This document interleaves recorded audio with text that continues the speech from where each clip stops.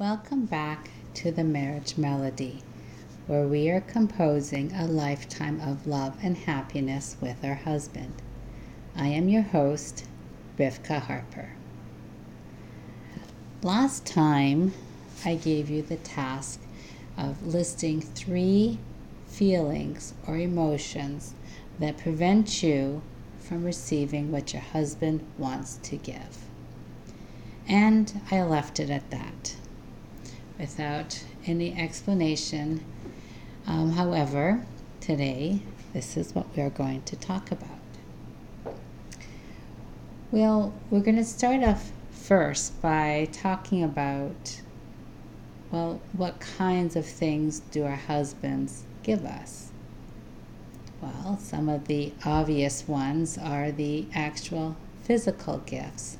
Perhaps he brings home flowers or some other little gift he wants, or he might take us on a date. But most often the gifts that he gives us are not tangible. They just might be a smile or just a compliment. You look wonderful tonight, dear. Or the children are so lucky to have you for a mother. The problem is that oftentimes we push these gifts back. We throw them back in his face and we reject them. And it's just like if I were to have a gift that I want to give to a friend, and that friend says, no, I don't need that. Thank you, but no thank you. And the next time I try to do the same thing, the friend pushes the gift away again. And after a while, not only will I not want to give anything to my friend, I might actually start to feel uncomfortable around her. And even though she hasn't done anything wrong, I just won't feel like I want to be with her.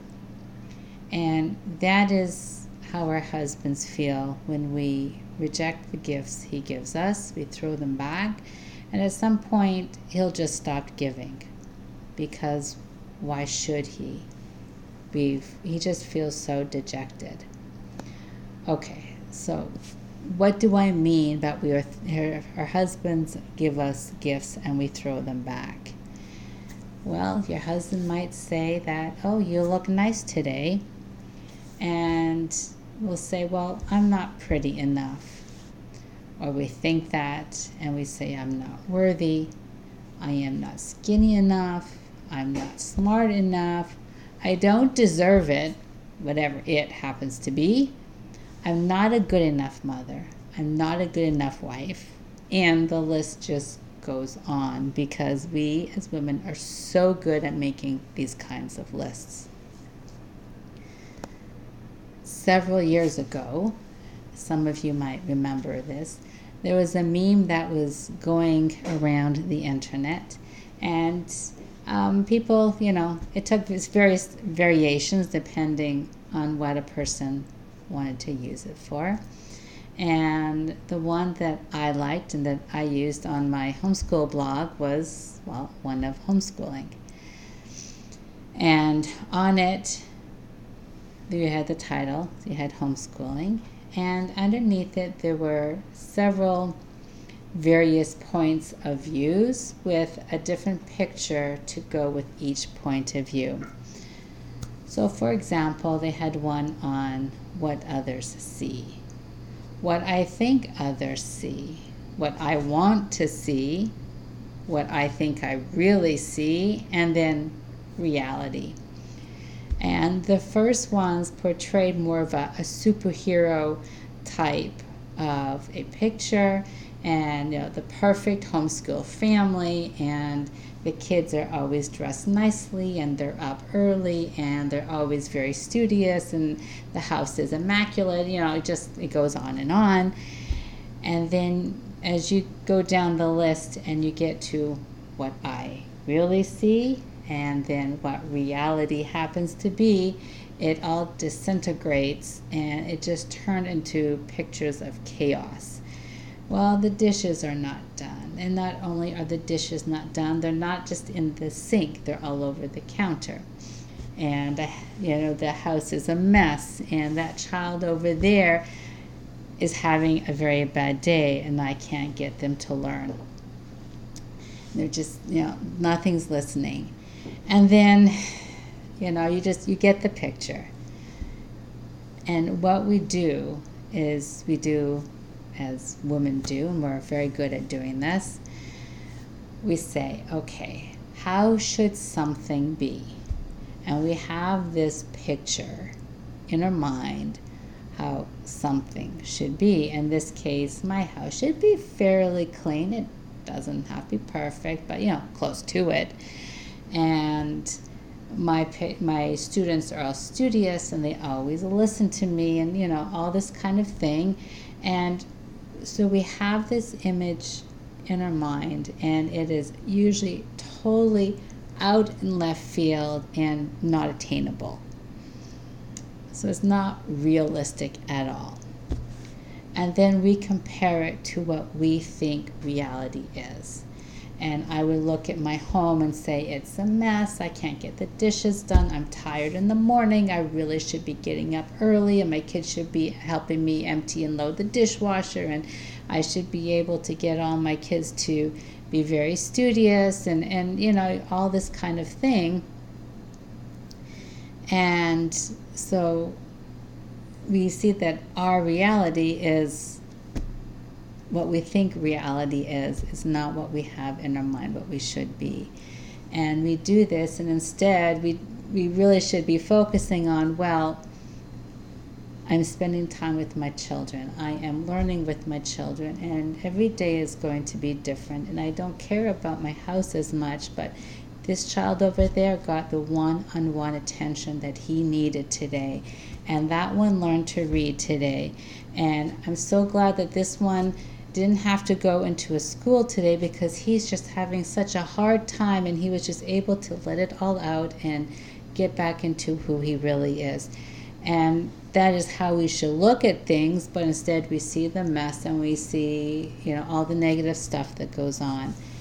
This is what we do as women. And then what happens when that happens, because it's going to happen, we say, I am not a good mother. I am not a good teacher. I am not a good parent. I am not a good wife. I am not a good co-worker. And guess what? I am just not good.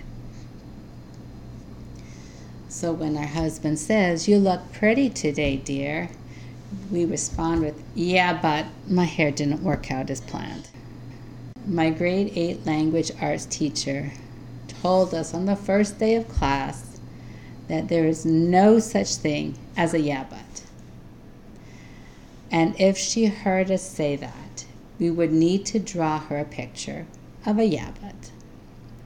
That's how she started our class. And on a side note, she did have a stack of pictures from students from other classes who had to draw her pictures. Okay.